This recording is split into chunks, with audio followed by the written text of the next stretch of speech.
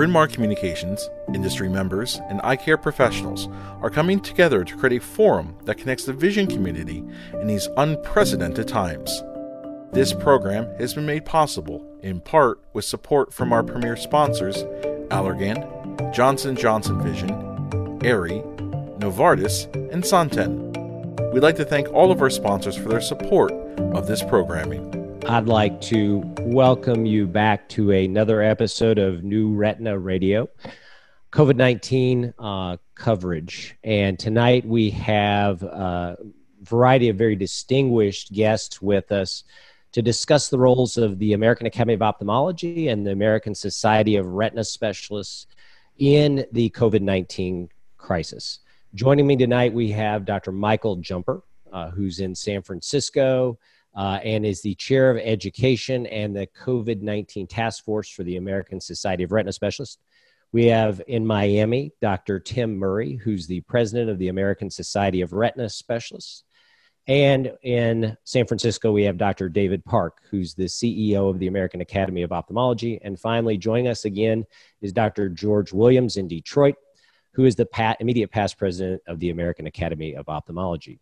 Before we get into our panel, I'd just like to update you that at this point, on April 15th, 2020, we now have just over 2 million cases of coronavirus worldwide.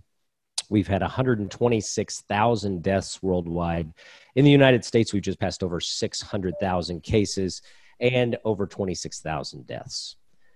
So we'll start with Dr. Williams. George, welcome back, and thank you for coming back and joining us again. Give us first a bit of an update on the status of things in Detroit. It's great to be with you, John. Detroit continues to struggle. We are now, the state of Michigan's pushing 30,000 cases, over 1,000 deaths. My hospital still has about 270 active COVID patients as inpatients. That said, we do seem to be seeing some tapering. So we had a bit of a milestone just today. We had more extubations than intubations today. So we're taking that hopefully as a good sign. But it's going to be a long road.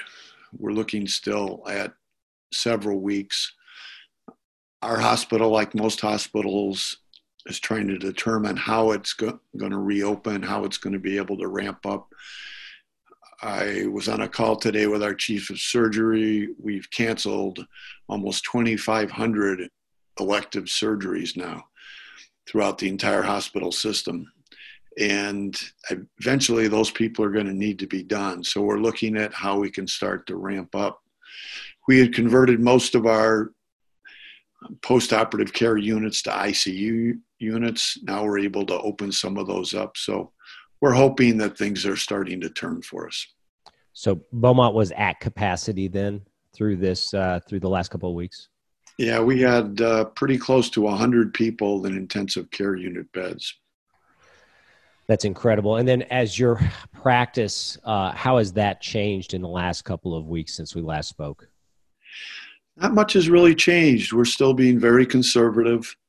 We're running at about 20% of our volume. We're still only doing surgical emergencies, recent detachments, trauma. We're looking at the opportunity to perhaps expand that, but we're not there yet. So George, you know, a lot of practices in the last week or two have just received a large payment under the title of Provider Relief Funds. And this kind of came as a bit of a surprise. I certainly think the number came as a surprise to many practices. Can you tell us what this is and what it's for? Sure. The Provider Relief Funds come from the CARES Act. So this was one of Congress's attempts to get money out to practices. It's run through CMS, and CMS made the decision that the quickest way for them to be able to do that was to look at historical records of a practice's Medicare fee-for-service revenue. They developed a formula, And the simplest way to look at that formula is that for every $1 million of fee-for-service revenue, specifically this does not include Medicare Advantage revenue, that you would get about 6.2%. So what that means is if you had $1 million worth of revenue, you'd get $62,000. If you had $25 million worth of fee-for-service revenue, you'd get over $1 million. And that money is specifically designed to be used to address the losses that are occurring during the COVID pandemic. Now, assuming that some of this revenue is generated from drug utilization, should we be kind of couching that money in a certain way? Should we be putting a certain percentage aside, assuming they're going to try to recoup that? How do we handle those situations? That seems to be a bit unclear. The Academy's interpretation and my personal interpretation is that the money that comes from drug is completely legitimate, that CMS knew what they were doing, and that it is money that should be used within the constraints of that funding arrangement. There are limits on how you're supposed to use that money. That said, I think it's smart for practices to put that money in a separate account and to track specifically how it's used, so that if someone at CMS decides to change their mind at some point, you're going to have accurate documentation of how that money was used. What's really great about this money is that it is just that. It's a grant. There are no provisions for repayment as long as you fulfill the criteria and that you report appropriately back to CMS how the money is utilized. And is that outlined at any point in the CMS website, or is it something that's to be determined? No, there's very specific instructions, and you can get those instructions from the CMS website. Much easier place is to go to the Academy website. The Academy has detailed information and direct links to CMS. And this is totally separate and distinct from the Medicare advance payments. Exactly. The Medicare advance payments, that's a pre-existing program. So that's in place for areas that were hit by hurricanes, for example, when practices had to shut down for natural disasters. And what they did is they just expanded the indications for that for COVID. And what that is you can sort of look upon that as a loan. That's just an advance on your historical Medicare fee-for-service revenue. That is not a grant, however, and that money will have to be repaid. And the Academy and the ASRS are trying to explain to CMS that on the assumption that these events are going to continue for several months, that really the way that money is structured is not going to be adequate for practices. It currently has a 210-day payback period in which they'll simply take that out of your revenue going forward. So all that does is just kick the can down the road. And so we'll talk about this a little bit later, but the Academy and much of the House of Medicine are trying to get substantial changes. The reason for the way it's structured is that, as I said, this was an established program. So they had to play by the established rules, and it will take legislation to change those rules. And finally, what are you hearing as far as the payroll protection program monies? Are those being distributed? Are you hearing that practices are starting to receive those funds?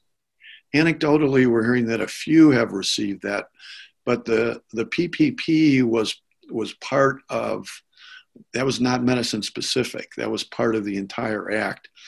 And just today, CNN had a statement that most of that money is already gone. That was through the Small Business Administration. You had to apply through a bank. The banks were only working with their previous clients. So I think there was a lot of frustration for physicians trying to access that. We know that some practices have been successful.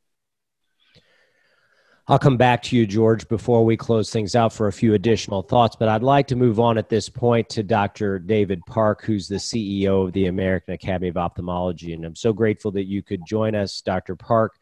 Let's start off with the role of the Academy in COVID-19. What exactly is the role of the Academy? What are they doing for the members and as far as that goes? The Academy's role here is really the same role as most medical societies have, which is to basically be the voice of the profession, to advocate for the profession, and to be that voice not just to its members, but to the public, et cetera. I mean, the Academy has 32,000 members around the world, about 21,000 in the United States.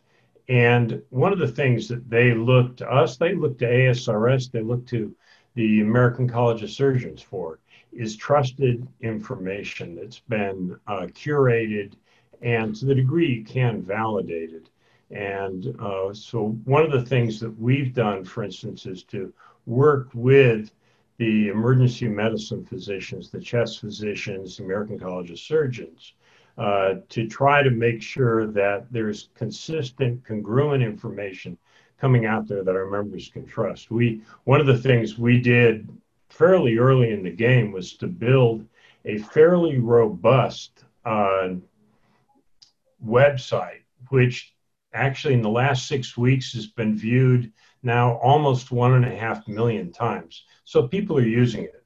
And we basically put together a task force, not just of retina people, but of public health people, anterior segment, epidemiologists, et cetera, to really try to draw resources from as many areas. One of the other major things, and George touched on this, really is advocacy. This is an amazing time when you think about it, that we have an environment where Congress, in an incredibly short period of time, is making trillions of dollars in aggregate available to try to stimulate the economy and to help those who've been hurt under COVID-19. And so it gives us an opportunity to try to advance the agenda that we think is good for our members and ultimately is good for patients as well. At the same time, we all know we have new challenges in practice management that we've never seen before. We're going to have to figure out how to restart practices. That's something that probably very few of us have done. And then in the background, there's all the normal stuff. We still have to educate residents. We give OCAP exams. We have state advocacy. We have the RUC, we have the FDA, we have journals to produce. So every society is dealing with most of what they normally did, plus all the COVID stuff, and then try to communicate this in an incredibly confusing environment where you got a lot of stuff in the lay press that is not entirely accurate, some of the stuff on the web that isn't, and really try to help our members who are hurt, confused, try to navigate their way to a path forward. You know, you mentioned the potential for actually being able to advocate for change, perhaps to the way that we're reimbursed. Can you go into that a little bit more as far as how we can accomplish that? And I think we have some slides that may demonstrate that as well. The slide that's up right now is, to us, I think all of us in healthcare policy, sort of a famous slide now. What it shows over a period of 18 years on the red bar at the bottom is the annual update to physician compensation. And the annual update, as you'll see, was below zero for a while and really cumulatively does not go above 8%. All the lines at the top are for hospitals, they're for skilled nursing facilities, they're for outpatient facilities. And that delta, that area between the red bar and everything else up top, is where the practicing physician is falling behind. And if you look at that green bar, that's what they call the Medicare index, which shows what the cost of running a practice is. So the area between the green bar, the cost of running a practice, and the red bar is what we're getting in terms of cumulative updates. So we're falling further and further behind. Why? Because we've been in an era of budget neutrality. Now in the COVID world, we have the potential to say, we need to expand this pie. Healthcare has been working on smaller and smaller margins. We've been squeezing not just the fat out of the system, but we're now actually dramatically impinging our ability to surge, to deal with COVIDs, to deal with other issues. Now we have a chance to do something about that. You know, that's absolutely critical. Dr. Parke, is this only applicable to ophthalmology, or are we going to have to circle the wagons as a specialty to get this done? Or is this going to be something that we're going to have to lean on our colleagues in general medicine? John, great question. This is not a retina problem. It's not an ophthalmology problem. This is really a problem for all of medicine. Now, we do have different agendas here. Primary care has for decades been trying to get reimbursement through E&Ms to be increased. And I think, quite frankly, most of us want well-paid, high-quality primary care physicians out there. We're patients ourselves. But at the same time, to say that growth there has to take away from procedures with this fixed pie concept is a very, very limiting construct. And I think if there's one thing to come out of COVID, which is, I think, critical for health policy, it's the value of physicians, the value of facilities, the value of medicine. Let's take and build on it and say, okay, we need to design a healthcare system that has accuracy in it. And one way to do that, needle up, so that we're not dealing in a very, very low margin environment. And you had mentioned the American College of Surgeons, David. The Academy's partnering with the American College of Surgeons? Yes, we are. And in fact, there's a program that I think all American ophthalmologists are going to be hearing about in coming months. We've worked with the American College of Surgeons, with a number of other major surgical societies, to fund a multi-million-dollar program to try to bring both to Capitol Hill and to the American public a program to demonstrate the value of surgical procedures and of surgeons. This is something that primary care has been doing very effectively for a long time.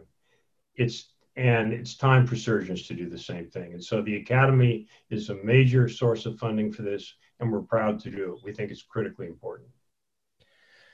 Let's talk a little bit about getting started again from this shutdown. And I think when the Academy first came out and said, we discourage doctors from doing elective procedures, there was this kind of shock because no one was really being impacted that much by COVID-19 at that point. And I think very quickly we came to appreciate the insight that the Academy had when things just started to go downhill very rapidly. And I think that was absolutely the right decision to be made.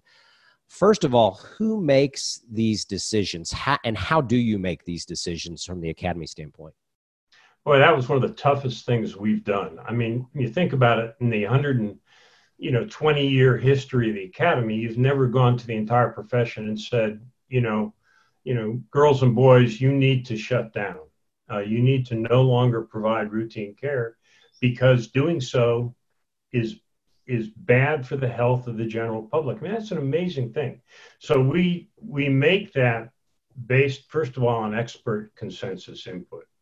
Not only did we reach out to people like George and many others within ophthalmology, we reached out very specifically to the CDC, to the Surgeon General, the American College of Surgeons, American College of Physicians, a number of others, and we got the same consistent message. We need to reduce the risk of transmissibility. We need to reduce the use of disposable PPE. And then this goes to the entire board. And this was a consensus opinion of the 21-member board. And so that's how a decision of that magnitude gets made. So I get the next, go ahead. Yeah. So the next question is going to be, okay, so how do you anticipate we're going to undo this? And I know it's hard to commit to a time frame, but what do you see playing out as far as getting things restarted? We're already in that process, John, because we all have to ramp up. We have to start up. The question is, when is it the right time? When is it the safe time? Not only for society, but for our own staff and for ourselves. We've lost too many ophthalmologists to COVID, quite frankly. And so what we're already doing is engaging the public health community. We're engaging people in government. And what is going to happen, and to be honest with you, we hope to get some guidance out within the next week, is to say this is not going to be like stopping. It's not a countrywide emergency. This is going to be starting up based on local conditions, everything from availability of testing and tracing carriers and the ability to accurately assess the amount of community disease you have, and also what your mayors, what your governors are saying. And so this is going to roll out, piece by piece across the country. What we're going to be doing is putting out guidance for ophthalmologists on how to make those decisions. And then also, more importantly, what's practice going to look like the first day you open it up? I mean, we all think we're going to have all these patients come running in the doors and say, do my epiretinal membrane that you had to put off. But those patients are going to be worried about transmission of disease in the waiting room. They're going to want to know why isn't the doctor wearing a mask anymore? Or why is he or she wearing a mask? And so we're going to have to deal with everything from scheduling to use of PPE, to the way our waiting room is architected, to our own individual testing requirements of our staff, of the patients on whom we're going to do surgery, and many, many more factors. So it's going to be complicated, which is why we are, quite frankly, taking a little time to try to do it right. Well, that gives so much insight into just the depth and effort that you all put into this. I mean, it's really, really remarkable. And we'll come back in just a bit, Dr. Parke, and finish up with a few more questions. I want to move on now to Dr. Tim Murray, who's in Miami and is the president of the American Society of Retina Specialists. Tim, first of all, what are the conditions down in Miami? So Miami was a relatively early hotspot. We've made the news with some of the flights coming in from other areas, and certainly with our cruise industry. We're hitting now at about 22,000 cases and about almost 600 deaths. So we have a lot of cases. Unfortunately, we haven't had that same mortality rate as some of the other hotspots have experienced. So that's been a positive. We're broadly putting testing out into the community. I think we've tested almost 300,000 people now, and about a third of the people that are tested end up being positive. So there's a significant difference between the number of notified cases and the number of people that are testing positive. That's something I think that we all recognize. And that's probably one of our biggest concerns for those of us that are still seeing patients emergently and urgently. So most of the retina specialty in the United States is still seeing patients. And I think that's put us in a unique forefront of care at kind of a frontline delivery. And that's where I think the ASRS and the AAO have been very helpful in giving us guidelines. So I'm in the middle of a hotspot. I'm seeing patients on an emergent and urgent basis. I'm doing intravitreal injections that need to be done, and I'm operating. So, but it's a different world that we do that in. So good protective equipment for us and our staff, and a lot of concerns from our patients and our staffs and our families. And Tim, as someone who has a lot of relationships with international doctors and as president of the American Society of Retina Specialists, how is our experience here differing from, say, the experiences in Italy and some of the other hotspots around the world? So one of the things the ASRS did early was we did an ASRS-wide COVID survey, and we looked both at our national and our international members. The international members were more likely not to be seeing patients, and early they were much more likely to be using extensive PPE. We've seen a shift in the U.S. a little bit toward more PPE of our members. I think David Parke can comment on the Academy. You had also a survey looking at what the impact on most clinical practices were. For the Academy overall, I think many people have practices that are at 10% of the volume of pre-COVID. For most of the retina specialty group in the United States, that's been about 50 to 60% of their clinical volume focused on urgent care. And so, Tim, transitioning over to the ASRS and its role in COVID, what is the ASRS's role? How is it distinct from the Academy, and how does it work with the Academy? So I think the ASRS, the niche for our society is retina specialists. And I think that the Academy incorporates us as one of their subspecialty groups, but has a broad focus beyond that. So I think we work very well together when we overlap in the retina space. Sometimes when you're the smaller focus society, you have the opportunity to maybe see things trending within that niche a little quicker and the ability maybe to respond a little faster. But I see us really working sort of hand in glove for most of the major decision trees. For the retina specialists, coming to the ASRS site gives them a little focus on what's retina. You can get that at the Academy, but the Academy also has a broader focus beyond retina. Yeah, I would have to credit Jill Blim has done an amazing job. When you go to the ASRS website, there are article after article on reimbursement and updates on COVID-19 and things such as that. When we think about the impact of coronavirus on a retina practice, when do you foresee retina practices being more normal going forward? I don't think we're going to be normal for a long time, but I see us broadly sort of bringing our patients back in sort of a staggered fashion based on those patients at greatest risk. So we're still seeing our urgent and emergent patients, but we have a lot of high-risk patients that have been deferred from evaluation or treatment. I think we're going to have to triage how we bring those patients back. And I think what David said when he said patients have different expectations. So you're not going to have patients that are going to want 50 people in a waiting room sitting, 5 inches apart. I have had really an awareness of the patient's focus on social distancing in my office and protective gear within themselves and my staff and how we manage the space between patient to patient visits. And I think our patients are going to need a lot of reassurance with that. I think it's a lot easier, John, to provide that in our offices. I think when we leave the office and go to the OR, that concern for our patients escalates significantly. And we have less control over those options for our patients. So that's going to play a role from us bringing back our surgical component. I think our clinical component will come back much quicker than our surgical component. And on the medical side of things, are there any reports of any retinal findings with COVID-19? So, we're all familiar with some of the viral illnesses and ocular findings. The Academy's nicely reported on the conjunctivitis component. We really have not had any report yet from our members of a viral-associated retinopathy. But we know with SARS and MERS that can occur, and we've certainly seen that with other viral infections. So I'm waiting for us to see it, but I'm surprised that it hasn't really been a big component of what we've seen so far. Great. Tim, hang in there, and we'll come right back to you. I want to go on to Dr. Mike Jumper, who's in San Francisco.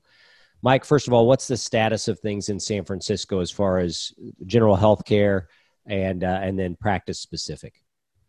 Well, in the Bay Area, which is 7.75 million people, it's been remarkable at how low of impact this has had thus far. There's about 5,300 cases in the 9-county area surrounding the Bay, and there have been, about 144 deaths as of today, which is remarkable. Now, I work in kind of the private hospital realm, and so of the hospitals that I work out of, there have been in the census no more than 20 to 30 patients that have been reported to me through our kind of hospital blasts that we get. And about a quarter to a third of those have been in the ICU. So the system has not been inundated like it has in other places we talked about. but it also is something we're doing all the same things that Tim and George have already discussed, and I'm sure you're doing there in Kentucky. So, Mike, why do you think San Francisco has such a low rate of death? I mean, they have a tremendous homeless population. They were affected very early with this, yet it seems like the mortality rate is incredibly low there. Well, it goes back to testing. We don't know, but I have a sense that, we've had, to the West Coast, there are about 8,000 Asian visitors every day that land in the airports along the coast. And I have to think that we have some low level of penetrance, or some high level of penetrance already, that hopefully will be proven with serum testing over the next few months or weeks, because I have to think that us, having a stay-at-home order a week or so earlier than some places, taking it pretty seriously pretty early, all that helped, but it can't explain the tremendous difference we have between us and other states. So you didn't do anything special or different, really, as far as quarantining to any greater extent than any place else? I mean, I don't think so. In talking to my colleagues, I do think that we took it seriously here in California. We got, we had some leadership from the governor, the mayors in the areas around. Everybody was in lockstep, and that helped. But it can't really explain the fact that we have such low level of cases for such a huge population in the state, as well as the number of deaths being as low as they are. Now, Mike, you're the director of the ASRS COVID-19 task force. Describe to me who makes up that task force and what the task force does. Well, this is all sort of on the go sort of things that happen, but essentially through the executive committee, we decided we needed to have further guidance from what the AAO had provided. The AAO had done an excellent job in providing very good kind of overall guidance for ophthalmologists. And we were hoping to just augment what they had for our subspecialty in retina, so that we could provide some guidance, especially with the operating room, what should go to the operating room, what should be considered emergent and urgent, so that the retina specialist had something to show to their hospital to be able to get cases on. So anyway, we got a group of people together that represented university and good private practice, big private practices. It was Joel Perlman, Elliot Son, Sophie Bakri, Judy Kim, and myself. And we put together some guidance that I think we gotten pretty good feedback from our members, just saying that, this was something that was helpful, that they could show to their OR director. A lot of these operating rooms had formed ad hoc committees on deciding what cases could be done, what cases should be put off. And this was the kind of guidance that they needed. Yeah, certainly that was absolutely very helpful when our surgery center came to us and said, hey, what cases do you want to do? What can you do to just be able to say, hey, look, here is our official organization that represents us. Tremendously helpful to have that. Now, you wear two hats also. Because, yeah. Go ahead. Yeah, I was just going to say, it's interesting because this is the first time that, we know what an emergent case is, right? But, if you're talking about a 3-month delay, well, is a macular hole an elective case? We have to have something what we coined as being non-urgent, non-elective, to where, it can't go on forever with a macular hole or something without really probably compromising vision. And so, this brought up a lot of, issues that had never been thought of before, in my opinion. And that task force meets every week and updates things, makes different decisions. How do you handle it going forward? We've been updating as we feel necessary. It needs updating now. It essentially is kind of a living document that we're trying to kind of keep relevant for our members. And we're now, I think people understand the issues about how to handle their clinic and how to distance and all that. Now we're working on, when we start getting some insight as to how the testing is going to go toward getting toward closer back to normal, that's where we're going to be working. You wear two hats with the ASRS. You're also the Chair of Education. And this has really impacted fellows.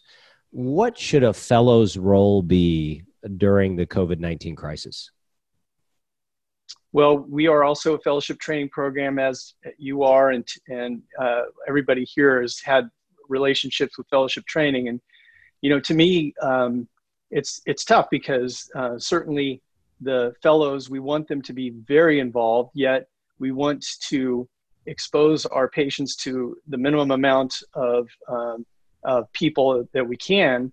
Also, in our case, we have a fellow that goes to county hospital, goes to a Lions clinic, and we didn't have as much control over how quickly those places implemented the distancing, the curtailing their schedules.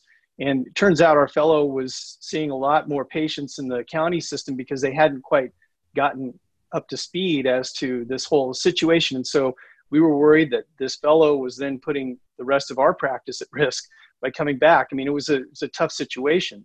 But, the fellow's been involved with the emergency surgeries that we've done. The fellow's been involved in our clinics. And the fellow has been involved with the education that's happened through the ASRS. And we've actually had more time to have conferences and get-togethers ourselves. So there has been a lot of education going on, but it's a very different experience right now for them. Absolutely. And any advice for fellows on looking for jobs at this time? They use the meeting, they use this time really to go visit practices. What should a fellow be doing right now, alternatively, to try and establish communication with practices? Well, I think that, the SRS as well as the Academy have job boards that are being used. The biggest problem is that the people on the other end don't know what to expect in the next months, and whether or not I think hiring is just going to be a difficult thing to do. There have been we performed a survey of the Retina fellows and had over 100 respondents, and some of those have already taken jobs, and I'm assuming that won't change. Others are talking about how they are concerned about whether or not they're going to be able to get a job in this current environment. But I do think that, this will all sort of even out in the next months as we start figuring out how to get back to normal otherwise. And I think the really nice thing, if you're a fellow out there right now and you're a second-year fellow, you should have a job lined up going forward into July. If you're a first-year fellow, you have plenty of time. And I think practices may become hesitant right now to say, gosh, where are we going to be in 6 months or a year? Do we need another person with the way things are looking with all the slowdown and whatnot? And I think things will hopefully start to ramp back up and give them the enthusiasm to hire a really good person going forward. One thing I noticed on the ASRS website is Stacy Kiff has organized a series of lectures. Can you talk a little bit about that, Mike or Tim? Yeah, I'll take it. I mean, Stacy did a great job working with Kuros Rezai, and a lot of people have stepped up to volunteer their time to give lectures. And in 1 week alone, there have been 30 hours of lecture material that's been provided to the fellows and to any ASRS member who wants to listen in. And those lectures are then kind of archived and are on the website. Those lectures are by, the world leaders in these fields. And so it's very great that everybody's donated their time and have provided great content for the website and for our fellows. Yeah, it's amazing. I mean, if you go and look, there's lectures from 8 in the morning until 8 at night, every hour. Fantastic retina specialists are giving lectures on things that are their areas of expertise from that standpoint. I want to come back around now to George. And George, to wrap things up with each person, I asked you this last time. You're in the hardest hit area of anybody on this panel. What are some things that we should be thinking about now that will impact us in a couple of weeks when things may or may not be getting worse? Well, I think the primary concern is it's so hard to predict what's going to happen in each area. It's interesting, as Mike was saying, that San Francisco seems to have not been hit as hard. But I think if you plan for the worst and hope for the best, you're going to be in a much better position than taking the opposite approach. We fortunately had great leadership in our group. Alan Ruby and Tony Capone took charge of this and basically convinced us all that we needed to be very aggressive early on. And fortunately, we listened to them. And now that things do seem to have stabilized in the Detroit area, and our practices throughout Michigan, now we're looking at the next step. And as we've heard already, the next step is going to be different everywhere around the country. It's a little bit like politics. All politics are local. I think how we all ramp up is going to be dependent upon many local factors. I do think that this is something that's going to affect the way we practice, not just for weeks, not just for months, but I think a year from now, we're going to still be dealing with the sequelae of this process, the uncertainty, the point that our patients are going to come to us with such different expectations. The days of cramming people into a waiting room are simply over. So we're going to have to look at ways such as virtual waiting rooms. We're doing that now. Right now, we have people waiting out in their cars. When we're ready for them, we give them a text and they come in. So much is going to change. Our staff, the folks that we work with, are going to have different expectations. It's going to be a very interesting ride. And George, along the lines of advocacy, what can physicians be doing at this point aside from caring for their patients? Well, that's always the most important thing. But as David outlined, we have a unique opportunity. I would say once in a generation opportunity. Certainly the only opportunity of this magnitude that I've seen in 30 odd years of federal affairs and patient advocacy. And that's to show that the current system is not sustainable. We cannot go back to where we were. We created a system that's predicated on the lowest cost while still demanding the highest quality and immediate access. And the price we've paid for that system is that there is no reserve and no ability to ramp up. Just look at the fact that issues such as just-in-time supply. And so I think the entire country is going to be looking at healthcare in a much different way. We need to have excess capacity, and there will be costs to have that excess capacity. But that's the only way we're going to prevent reliving this dream in the future. And I know it would lead into a much larger discussion, but who do you foresee paying for that excess? Well, at the end of the day, the economy pays for it. So is it going to be in terms of higher taxes? Is it going to be the public paying higher prices? But we need to change things. This has been a wake-up call. I think this is going to have an immense effect on the concepts of globalization. The fact that our supply chains have become so dependent on parts of the world that may not always have our best interest at heart. So this goes beyond healthcare to basic economic principles. And if you look at what people want in healthcare, everyone wants the highest quality, the lowest cost, and immediate access. The dirty little secret is you only get to pick two. You can't have all three. That's words of wisdom. David, not to hold you to anything specific, but what do you think is going to be the anticipated return to elective procedures? I can't tell you precisely when it's going to be, John.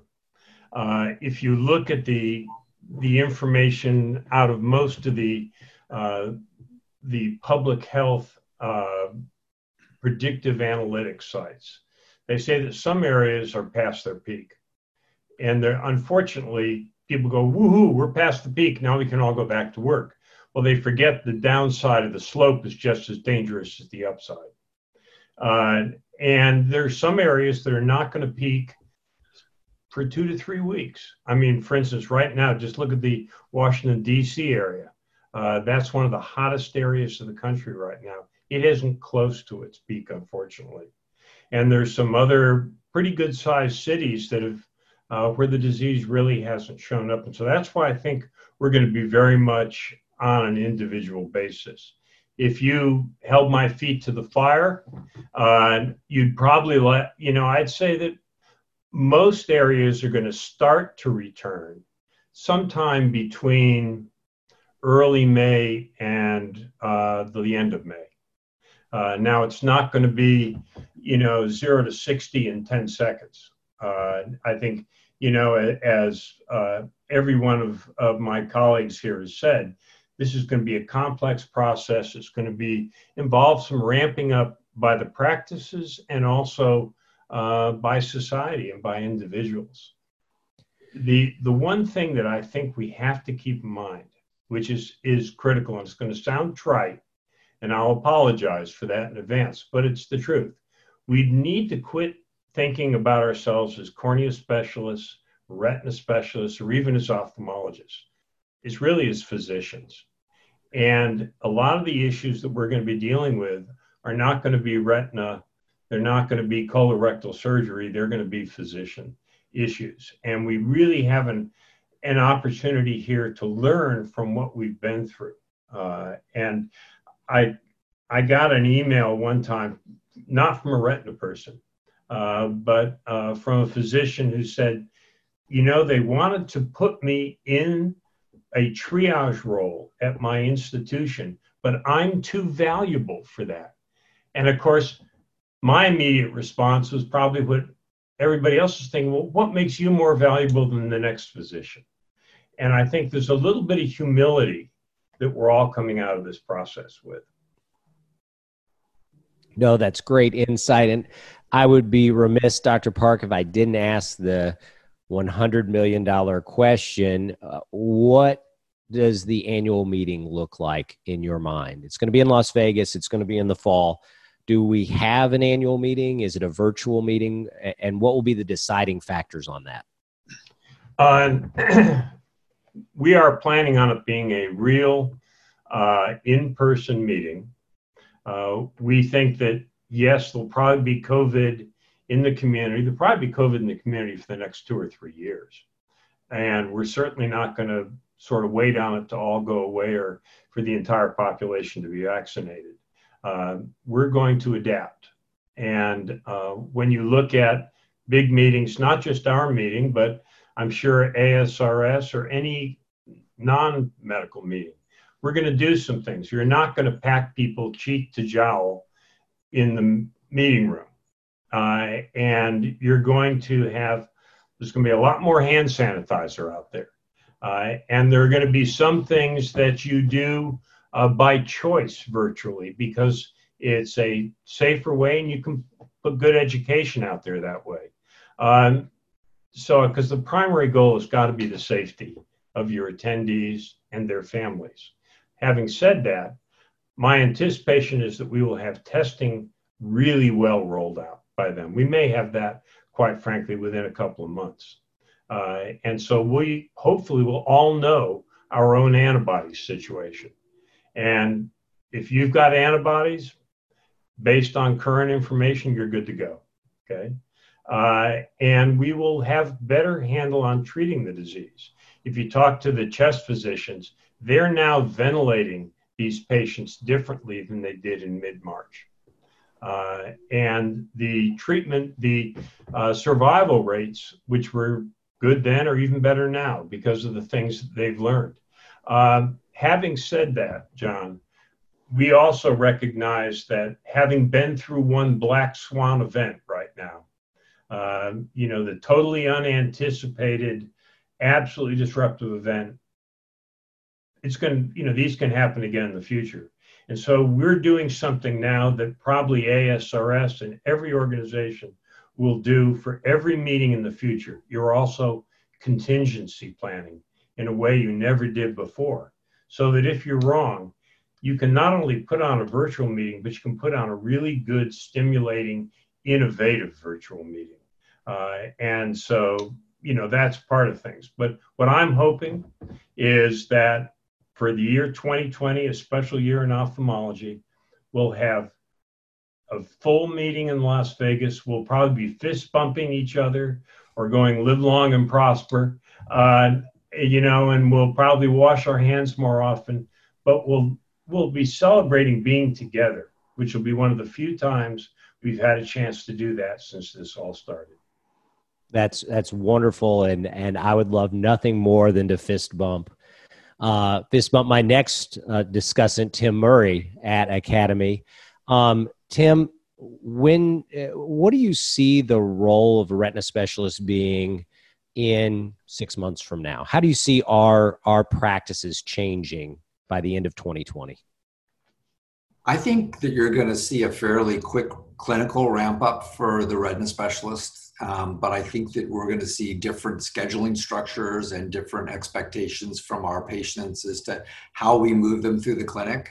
I think in many academic centers and other institutions, the patients are used to long wait times where they're in a queue for a significant period of time. I don't think our patients are going to accept that any longer. So I think patients are going to say, I want to come in, I want to be taken care of excellently, as George and David have alluded to, but I want you to minimize my risk. And in fact, patients think they would have no risk. And I think you understand, as the retina specialty community does, is that we're going to minimize the risk to the best of our abilities. So I think we're going to look much like we have in the past, but in a very different way. So are we going to be open? Are we going to be seeing our patients? Yes, I think we will be. Will it be the way we've seen patients in the past? I think not. I think there's huge opportunity for telemedicine in some of the areas for screening potentially for us. That would have played a big role if it was available during the epidemic. And I think some of the telehealth initiatives from CMS are going to be helpful also. Bottom line is that, we're retina specialists and we're focused on taking the best care of our patients. And I think that's what we're going to continue to do. And once again, the same question we asked Dr. Parke. As president of the ASRS, with a summer meeting in Seattle, what does that look like? Is that going to take place? So if I was speaking for David, I would tell you, hell yes, we're having our Academy meeting in Vegas, and that's going to go ahead, and I can't imagine that it's not. I'm feeling strongly that maybe the first meeting that we're going to have in the ophthalmology space that's a major meeting is going to be the ASRS meeting at the end of July. But I think that we're all holding the caveats of travel has to be appropriate, lodging has to be available, and we need to be able to feel that we can keep our members safe and their families safe in the meeting. Having said that, I think in-person meetings is a lot of what draws us to Retina and being able to be with our colleagues. And it is, as much as I love Zoom, it's a very different experience to be there. And I'm hoping that we can get back, because this is 2020. It's a big year for all of us in ophthalmology. And I'm hopeful that we'll be able to do that. But I do appreciate that we're pushing the envelope, and we're going to have the ability to alternate our approach. And we are structured to be able to do a virtual meeting if that is going to be necessary. And do we have a drop dead timeline for when we're going to know, yes or no, whether we're going to have this meeting? So I think that I'm pushing for 6 weeks to get some feedback.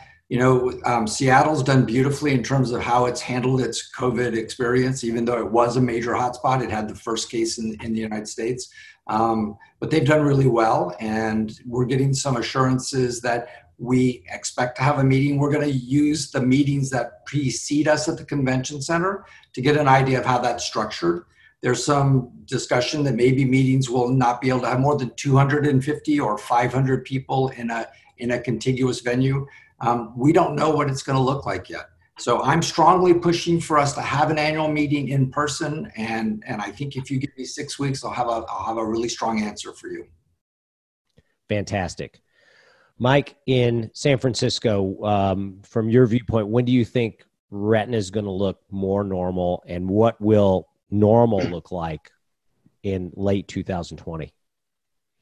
Well, I think as George alluded, the way that we check patients in, the way that we process patients, the way that we actually check them out has all changed. And some of those things are just going to stick. We're going to have virtual waiting rooms. We're going to have a lot more rapid throughput, which has happened in our practice. I think we may extend our day longer as we're able to extend the time between patients a little bit more. I think that we're going to have, as the summer hits, a big deluge, like George had mentioned, that 2,500 elective cases that have been postponed. All those are going to be getting done, and ORs are going to be probably working much harder to get caught up as the summer goes on and as we're getting back to normal. In San Francisco, I have hope that we're going to be doing broad testing, first for susceptible populations, second for healthcare providers, for everyone, to try to figure out and do a lot better job of isolating those people in those cases that need to be isolated and letting the rest of the Bay Area get back to business. I think that there's going to be a lot of community support for that. In fact, I could see some of these tech companies pushing this as well to try to get everybody back moving at it. I don't know how that's going to look, and I'm sure David has way more insight into this than I do. But as a retina specialist, just seeing patients, I think that once we get testing going and we get to know what people's immunity status is, it's going to really ramp up, and we're going to be back closer to normal as the majority of the population starts learning their immunity status. And I'm hopeful that one of the reasons that the Bay Area has been affected less than other areas may be because we had a high immunity status going into this. And then finally, one last question: advice for fellows who are finishing their first year and are kind of thinking, gosh, is this going to be this way forever? Mm-hmm. My advice to the fellows would be that this is one of those learning experiences, just like people who were starting their training during other epidemics. For instance, the AIDS epidemic, which I wasn't at the very forefront of that, but that was something that was a very important part of my training. It's something that, will have an impact on you the rest of your career. You'll have learned things that way that you'll never learn any other way. And I think there are going to be some positives to have learning points from this. Maybe they won't have the surgical numbers for elective cases, but we're still doing the same number of detachments that we were doing before, pretty much. And I do think that this is not going to be that big disruptive to their career, if I had to predict at this point. Well, I want to thank all of you all for spending an hour tonight discussing the benefits of the American Academy of Ophthalmology and the roles of the American Society of Retina Specialists. Dr. Parke, Dr. Williams, Dr. Murray, Dr. Jumper, thank you so much for joining us. Thank you to New Retina Radio for putting this on, and thank you to all of those who spent the hour with us. We'll be back in the next week or two with more updates from New Retina Radio COVID-19 coverage. Have a good evening and stay safe. Bryn Mawr Communications, industry members, and eye care professionals are coming together to create a forum that connects the vision community in these unprecedented times. This program has been made possible in part with support from our premier sponsors, Allergan, Johnson & Johnson Vision, Aerie, Novartis, and Santen. We'd like to thank all of our sponsors for their support of this programming. This webcast podcast is intended solely for ophthalmic healthcare professionals and ophthalmic industry representatives. By accessing this webcast podcast, I acknowledge that Bryn Mawr Communications LLC, herein BMC, along with any all third-party corporate supporters of this webcast podcast, makes no warranty, guarantee, or representation as to the accuracy or sufficiency of the information presented in this webcast podcast. BMC, along with any all third-party corporate supporters of this webcast podcast, do not endorse, approve, recommend, or certify any of the opinions or information presented or mentioned. BMC expressly disclaims any and all liability or responsibility for any direct, indirect, incidental, special, consequential, or other damages arising out of any individual's use of, reference to, reliance on in this webcast podcast.